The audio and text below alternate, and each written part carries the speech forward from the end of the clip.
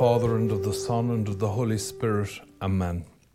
Father Brendan Kilcoyne, coming to you from Athenry, County Galway. I'm sitting here on a snowy evening in Athenry, in late January, still under lockdown, like you all. And the frightening thing about it is I think we're getting used to it. I hate to use the hackneyed phrase, the new normal, but it may not be entirely inappropriate. I am afraid that we are becoming battery hens in that sense. But anyway, we won't solve that tonight. The Gospel today, and you might remember that I'm trying to be guided by the readings at the moment and dovetail this podcast with my sermon on Sundays, which makes it easier for me, but also makes it, in a sense, a bit more of a challenge as well. And I can't get around this. I would if I could, because I'm lazy and a coward, both together. But I just can't get around this. The call in the readings today is to repentance. Whether it's Jonah preaching to the Ninevites, or whether it's our Lord in the Gospel according to St. Mark. Repent, for the kingdom of heaven is close at hand.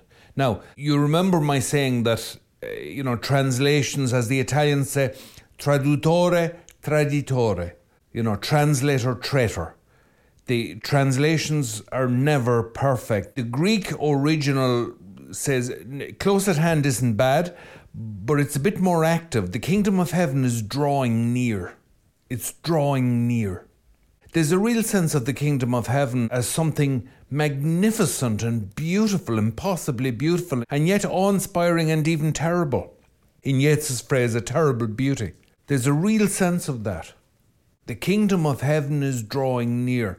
There's an ominous quality to it in a very positive way, and yet it is a warning.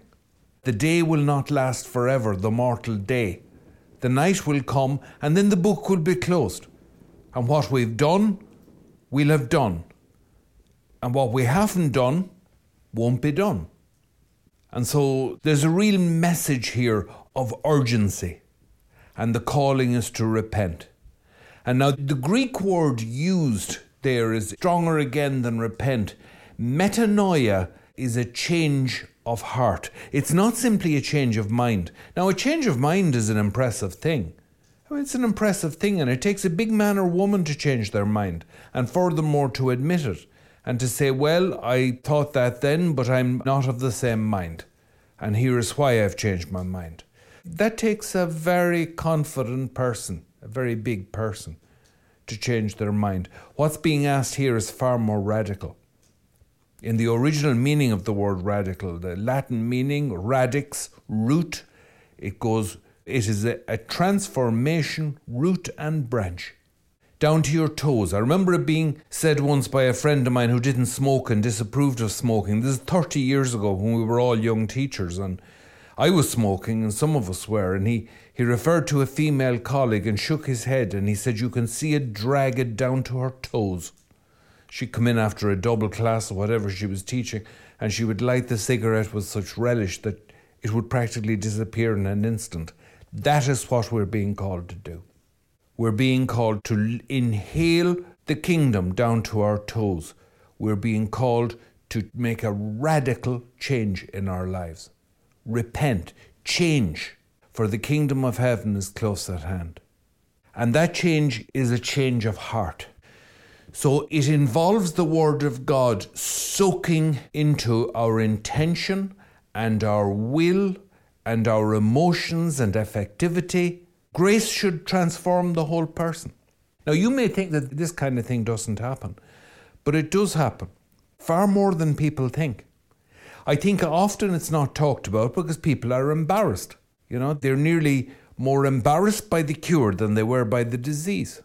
They're absolutely shocked at the work of grace in their lives, and they don't want to come across as a religious nut. They don't want to come across as some sort of an obsessive. As a friend of mine once said severely to somebody who'd given up smoking and was urging him to do the same, "Madam, there is nothing worse than a reformed drunk." That shut her up. And it can be the case, you can become a bore. You can become a bore. whether it's fitness or, a change to a plant-based diet or a keto diet, because I think diets to an extent nowadays, the modern diets, even though they probably all have very valuable components, but they're a bit of a replacement for religion. It's very interesting to watch that. And very interesting to watch the passion with which people take them up. Now, I have considerable sympathy with the vegans and the vegetarians. As I get older, I find I'm getting more and more disquieted, if that's even a word. I'm getting more bothered in myself by the industries that involve the killing of millions of animals all the time. I am getting bothered by that. Our primitive ancestors killed for the table, and they used every part of the animal. I'm thinking of the terrific waste of modern society and the carnage just to keep us in a really quite a luxurious way of life. Anyway, I'm not going to bore you with it. I'm just saying I'm not dismissing it, and I do have sympathy with it. And yet was it Chesterton that said that every heresy that ever appeared was a truth pressed too hard. Pressed too hard. And I feel that there is a Gnostic and heretical quality to a lot of these diets, even though I have sympathy with some of them. So you can become a dreadful bore once you change, once you convert. My warmest memory is a sister from the order called the Home of the Mother who went out to Medjugorje. Now please, if you're down on Medjugorje and you may have perfectly good reasons and you may have a very reasonable argument, but please, let's not close doors to grace, okay? Let's not close doors. Let's always say, well, what if? Because the Church and the Holy Father has pronounced itself not satisfied, but it has pronounced itself very interested. Would that be a good summary? It has pronounced itself very positively interested in what's happening in Medjugorje and has given them a fair amount of encouragement. She went out to Medjugorje a heroin addict. A heroin addict. That is a very severe addiction. I'm no doctor, I'm no nurse, but I know that an addiction to heroin is very, very powerful. And she went up the mountain, as they say, and came down the mountain. She went up the mountain a heroin addict, a druggie, a junkie, and she came down the mountain cured. Alcoholics Anonymous and all the others which help people with drugs and all the rest, they don't allow anyone ever to say they're cured. They're always recovering, as indeed as sinners, we're always recovering sinners. Well, the best I can say is that she came back from Medjugorje no longer a heroin addict, and she had very little to say about it. Very plain-spoken Dublin one. Very little to say about it, except that she went out like that and she came back like the other. And that was what God had done for her.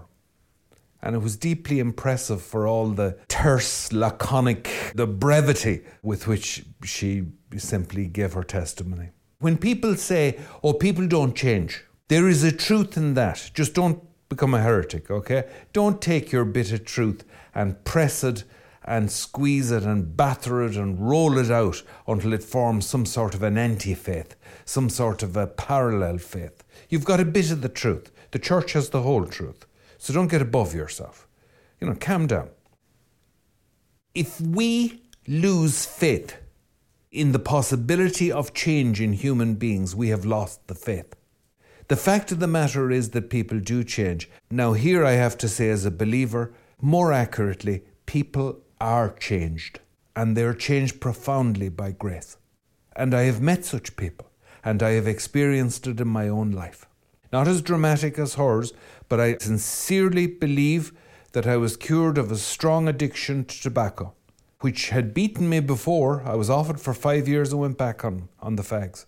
And I came off them again on the feast of the Immaculate Conception 5 years ago, and have not smoked since, and I believe it was through the intercession of Our Lady, which I had asked for. It was a great grace. There is change in people's lives, but the profoundest change comes from God, because we are not capable of it.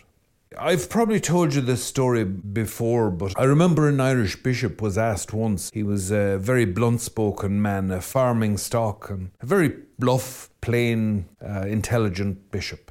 Good pious bishop. Of the old school, and he was asked, was it true that Bishop so-and-so, a bishop from one of the mission countries, was in trouble again with the Vatican? And he said, sadly, that he was. We had a lot of missionaries, this is 30 or 40 years ago, we had a lot of missionaries still at the time in these countries, and so we heard a lot of the news. And tell me, asked his interlocutor, what is it this time like? What's he in trouble over this time? The word is he was chopping the odd chicken on the quiet, meaning in a very, very earthy sort of way that this particular bishop was having difficulty in breaking away from the animist faith, from the pagan faith, from which his family had only been converted about a generation before. You could see how it might happen. I'm not defending it. I'm just saying you could see how it might happen and how the church doesn't jump up on a chair screaming because a pagan mouse runs across the floor. She's a tough old bird, the church. She's seen it all before. So the bishop got his wrist well slapped, and I don't believe the problem entirely went away, but it was partially cured at least. The same thing was observable in Ireland up until quite recently. I think it's the writer Tim Robinson says that he saw it after the pilgrimage in Maumane. He saw people making the circle of the well in a particular way that wasn't, this had been handed down. They were doing it after the Mass and the stations had all been done. So these things die hard. They die hard. They tend to carry on, as it were, like the Sheila na gigs in the walls of the churches, the obscene little statues. They tend to carry on. It's not something to panic about, but it's something to be profoundly aware of, because there's a very good analogy to be drawn here. We return to our sins the whole time. We have pagan hearts. And I'm talking about the old Adam. The old Adam doesn't go away. He's driven out, the old Eve. They're driven out by baptism as they were driven out of the garden. They're driven out to make way for the new man, the new woman, but they stay glowering sullenly from the long grass. They don't entirely go away. And this struggle is going on the whole time with our old nature. And our old nature is firmly in league with the serpent. It's an unholy and unconsummated marriage. It's an uneasy alliance, but it's there and it's real. And so we have to get used to struggling with it. And a huge problem is that for a while the church seemed embarrassed to talk about evil. It seemed embarrassed to talk about the devil. It was embarrassed by its own depositum, by the tremendous treasury that it had been given to guard, to foster, to pass on. No, it wasn't, but it certainly seemed like that. And on the ground, a lot of this was being ignored. Pope Francis has repeatedly referred to the work of the devil in the world and to the work of evil. Has repeatedly and pointedly referred to it. Now, the other popes did too, but he has made a point of referring to it. We cannot be too aware of this. And you will go back to your sins. You will go back to your sins from time to time. Now, look, when I say that, you might be mad with me for saying that, and you might have a point. Maybe I shouldn't talk to you like that. You will go back to your sins. That's like saying people don't change. I'm not saying you won't change. I'm saying the power of sin doesn't change. Not this side of the grave. Maybe it's more respectful of me to say you will be tempted to go back to your sins. Is that fair? Can we live with that? And so am I. And so I'm not talking down to you. I'm an addict like yourself. Like yourself. My name is Brendan and I'm a junkie. I'm a sin junkie. And what am I going to confess to now? Something that'll appear on the front of the tabloids tomorrow. I'm not even that interesting. I confess to my mediocrity, to my meanness. I confess to my neglect.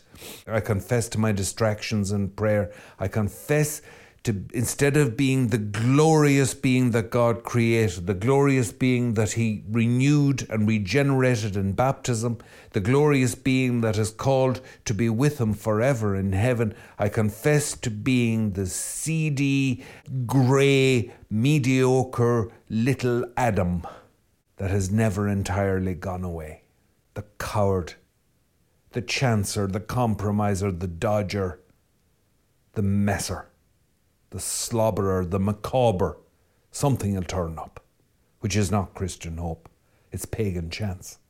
I dice for the robes of Christ with the hangman. And forgive me, because I despise the shifting of blame. I'm not doing that. But I have to tell you, is that if you're human at all, the chances are is you've done it or are doing it. And I say to you now, not talking down to you, not aggressively, not contemptuously, I say to you now as a fellow sinner, because it's my duty and office to say it to you. I say to you, repent, for the kingdom draweth near. He is here. He is already here. Don't ask when he'll come. He's here. It is already among us. If it has not yet been completed, it doesn't mean it's not here. Change now while you can. And you say back to me, I can't change. God bless you for that grace-filled admission. That is a tremendous thing to say. That is our battle cry. Our battle cry is, I can't. The cry of the pagan world now is, oh, I can. I can do anything. All right, jump off a 20-floor building and see how that goes. It'll go swimmingly up until about the last 3 inches. That's generally where the problem lies. But he can do anything. He can do anything. He commands angel hosts, legions of angels at his command. He can do anything. Why on earth are you dooming yourself to constant failure when you have a friend like that? When you have that kind of influence? When all you have to do, so to speak, is pick up the phone and help will be at hand. Repent. Easier said than done. By crikey it is. It's easier said than done. You remember the scriptural warning, the dog returneth to its own vomit. It's blunt and it's disgusting, but we've all seen dogs do it. That's when you know a dog's a dog and not some furry little human being, but really quite an alien being. But we do it. We go back again and again to the old sins.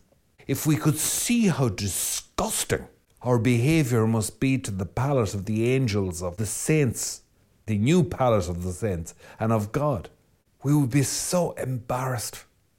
You know the way they tell you now about your diet? If you could see what you're putting into you, if you could see what it's doing to your insides, what it's doing to your body, if you could see what these things are doing to your soul, if I could see it, we'd stop sinning straight away. I mean, if we could really see it and understand it. But this side of the grave, we don't get the full comprehension. Now, some human beings come very close. I mean, the children in Fatima were shown things. I accept that. Some human beings come very close, but they still retain their free will and they could have sinned afterwards, you know? If you were caught in a circle like that, what they call in business a reinforcing circle, you do one thing because of another, and then you do the other because of the thing, and then you do the thing because of the other, and so on, round and round and round. If you're caught in that circle, and you can't break out of it. Now, the obvious thing, you know, sex is, of course, always interesting, and we run the danger of paying a bit too much attention to that, but it is a very dangerous sin. It's not the worst sin. It's dangerous. It's very intimate. It's connected to a lot of others. And pornography, of course, is rife nowadays. It's having a terrible effect, a very baneful effect. So if the problem is there, let's say it's with chemical addiction to drugs, to cigarettes, to alcohol. Let's say you're addicted to gossip. And you know the internet has turned the whole world into a village and possibly into a valley of the squinting windows. You remember that title of that Irish novel? The Valley of the Squinting Windows. You know, Twitter and all the rest. If you've become addicted to that stuff, we say, you know, if you could only see what you're putting into your body, if you could only see what you're doing to your soul, but you can very easily check your screen time and it'll shock you. It has shocked me a few times. I'm not the worst. I'm responsible enough with it, but not responsible enough because I was shocked at how much time I had spent watching things. It can be a whole load of stuff. You can become addicted to cruelty. You can become addicted to power. Become addicted to consumerism and to shopping, which is a very modern thing. Very much a modern phenomenon. And you can't break out of it. Ask God to bring you out of it. Ask God to bring you out of it. By the way, you can also become addicted to work. It's one of the most subtle and the most dangerous. And it's the most dangerous because you'll be praised for it. Workaholic is actually only tangentially a term of criticism or abuse. It's generally said with a reluctant admiration.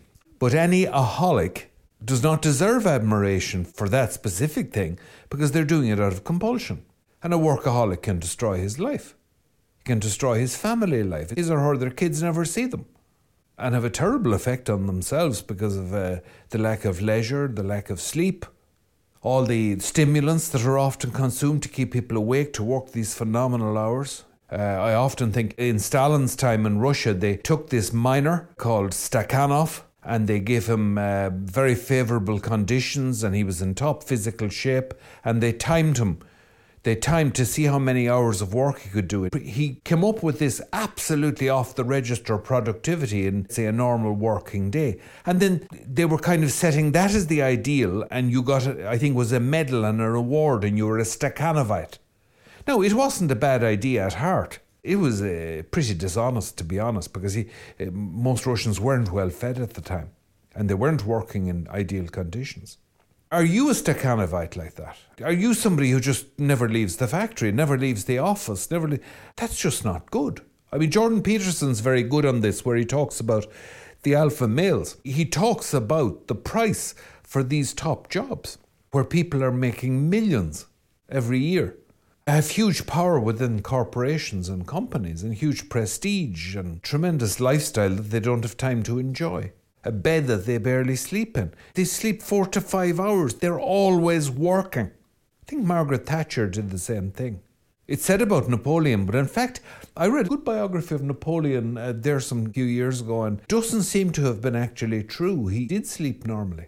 You need your sleep. So, I mean, I suppose what I'm saying, I'm going round, as I always do here, I'm going round the fire endlessly, but there is method in my madness. You could be caught up in any form of addictive behaviour, and some of the sins are considered more blessed than others, the more blessed of the errors. But they are still sins, and they're still having a terrible effect on you spiritually, and maybe physically and psychologically and socially as well, insofar as the spiritual doesn't go into all those areas anyway. You shall put nothing before I am the Lord your God. You shall have no strange gods before me. You shall not make for yourself an idol of stone or metal or wood and bow down to it. Nor shall you make of yourself an idol of white powder or naked people or money or power or prestige or 5,000 euro suits and cars that cost off the register. Neither shall you make gods of these things. Nor shall you make a god of approval. Look how hard I work and I hardly see my family. Nor shall you make a god of other men's approval of you, or women's approval of you. You shall not set up for yourself any idol constructed of any substance, physical, spiritual, psychological, whatever. You shall put nothing before the Lord your God. You shall repent. You will do well to repent, for the kingdom of heaven draweth near. He is here. He is already among us. And so is his opposite number, hard at work. Now, the gospel today is calling for more than sackcloth and ashes, which we see in Nineveh. In the Old Testament, the gospel is calling for metanoia, for the complete conversion of the being. You need to be converted to Christ in your marrow, in your blood, in your bones, in your liver, in your kidneys, in your gut. I'll stop. I know you're beginning to feel queasy listening to this. But you take the point. Anything superficial won't do. This is not a change of mind. It's a complete change of heart and a change of lifestyle.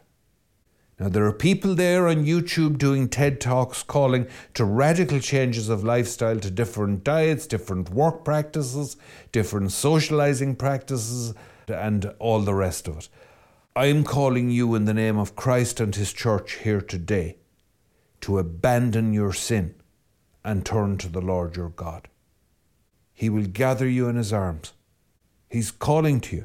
You have a vocation to live forever with him. Now, I've been reading lately a little of the 18th century French mystic de Caussade. I'm sorry, I know I'm a pretentious creature. I love dropping names like this and saying, I'm dabbling in a little French mysticism at the moment. But there we are. De Caussade. Abandonment to the divine will, to divine providence. And he makes the point, now Newman makes the point as well, it's a point that you'll find made in most of the classic works of mysticism, of mystical love, that the surest way to heaven, the surest way to sanctity, and sanctity, holiness, it is nothing more than to stand in the will of God as you stand under your shower. You immerse yourself in the will of God. You are holy when you are living according to His will in the circumstances of your everyday life. Now we have exactly the same thing coming from such a great modern saint as Jose Maria Escriva, the founder of Opus Dei, and the other saints, they talk about it. And Newman talked about it. Philip Neri talked about it, one of Newman's great inspirations. They all talked about it in the duties of the everyday. You know, the treasure was in an ordinary field of really very little attractiveness or no account.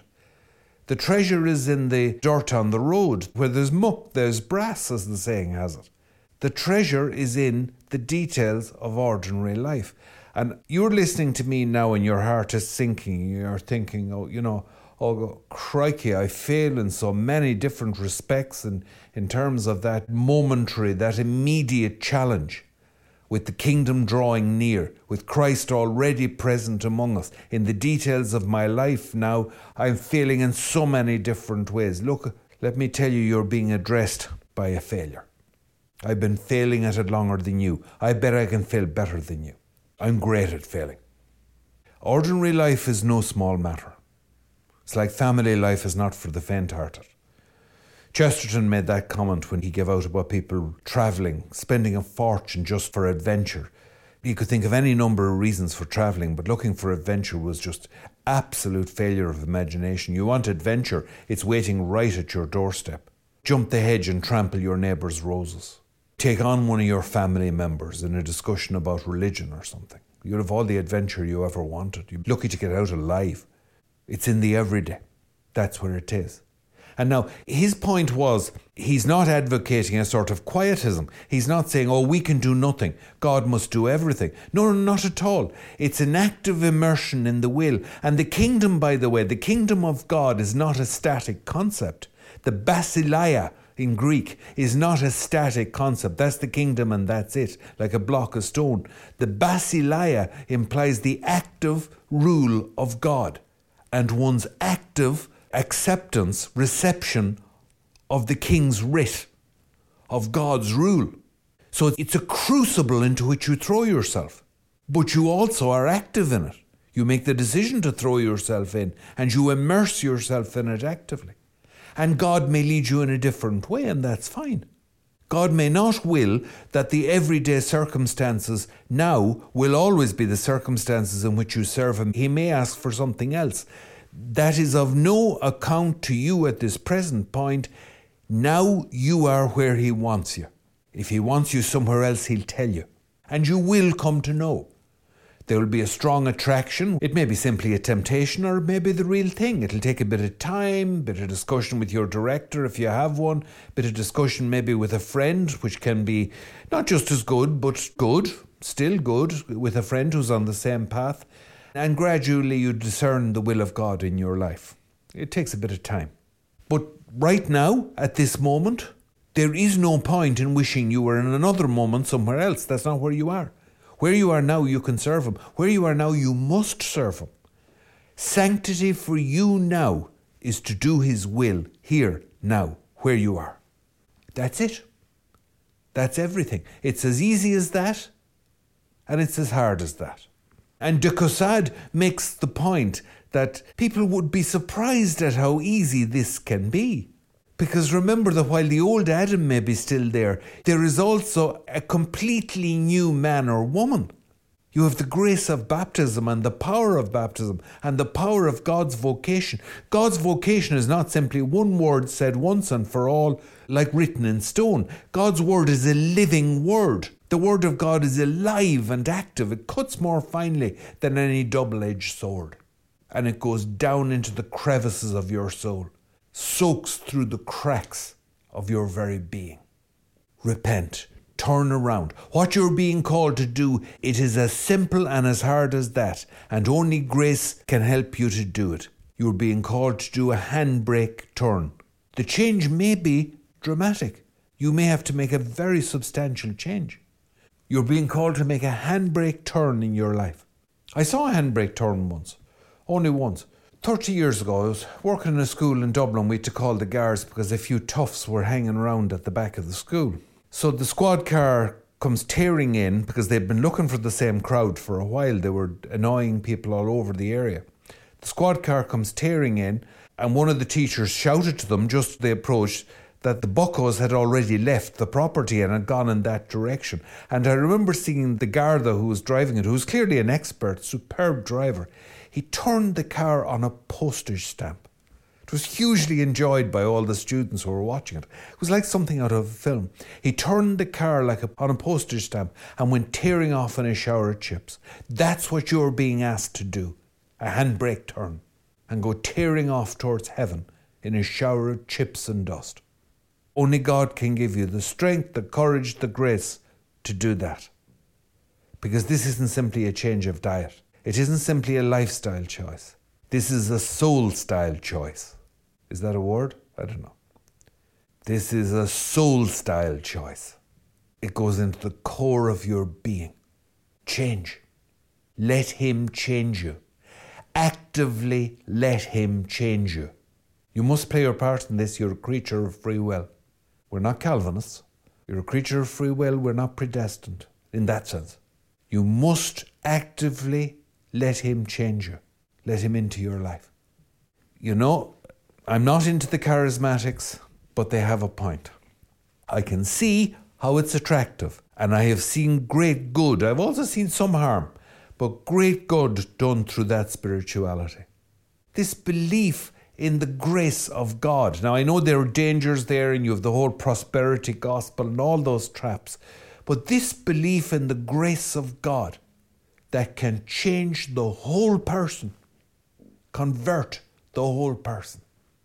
And you're being called to establish the kingdom, or rather reveal the kingdom in the details of your ordinary life. Because your ordinary life, this is the next thing, is not ordinary. All ordinary means is that you've got used to it. And as we know, when you get used to something, it's not that it stops being strange and beautiful. You just stop seeing it. You think you know it. It's like the way people can surprise us, nastily or beautifully, because we thought we knew them, but they were a mystery all the time. We just knew some things about them. We knew things about them, but we didn't know them. Only God really knows them. You'll surprise yourself. God will surprise you. He makes all things new. You will surprise yourself. And yes, you will change. If you want to change, if you want to live forever, if you want God to come into your life, you will change. And will there be reversions? Will there be falls? There may be. I shouldn't have said at the beginning, there will be. That's not right. There may be such falls. There may be reversion. The dog may return to its own sick. You may chop the odd chicken on the side, on the quiet. Come back. Repent. Keep changing. Keep beginning. And you say back to me, this is an exhausting carry on. Who can live like this? That's like asking who can live. Because to live is to keep changing, not for the sake of it, but it's to keep getting nearer to what He wants. It's to keep getting nearer to Him. We will be with Him forever. All that matters is that you are doing His will. And when you do His will, that transforms every single thing you do. It turns the dross, so to speak, of everyday life into pure gold. Pure gold. I'm going to leave it at that, you important creatures, you. I'm just going to leave that with you.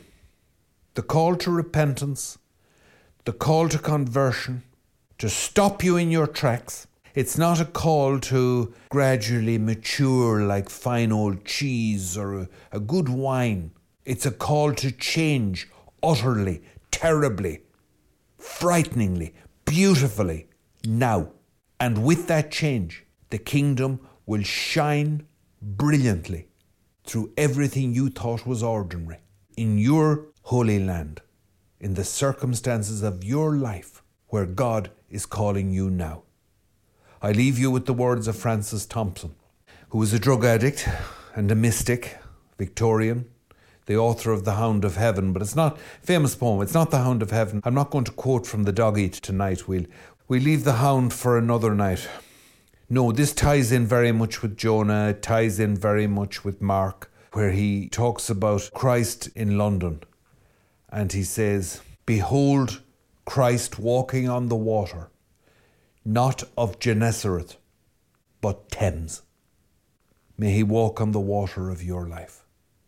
In the name of the Father, and of the Son, and of the Holy Spirit. Amen.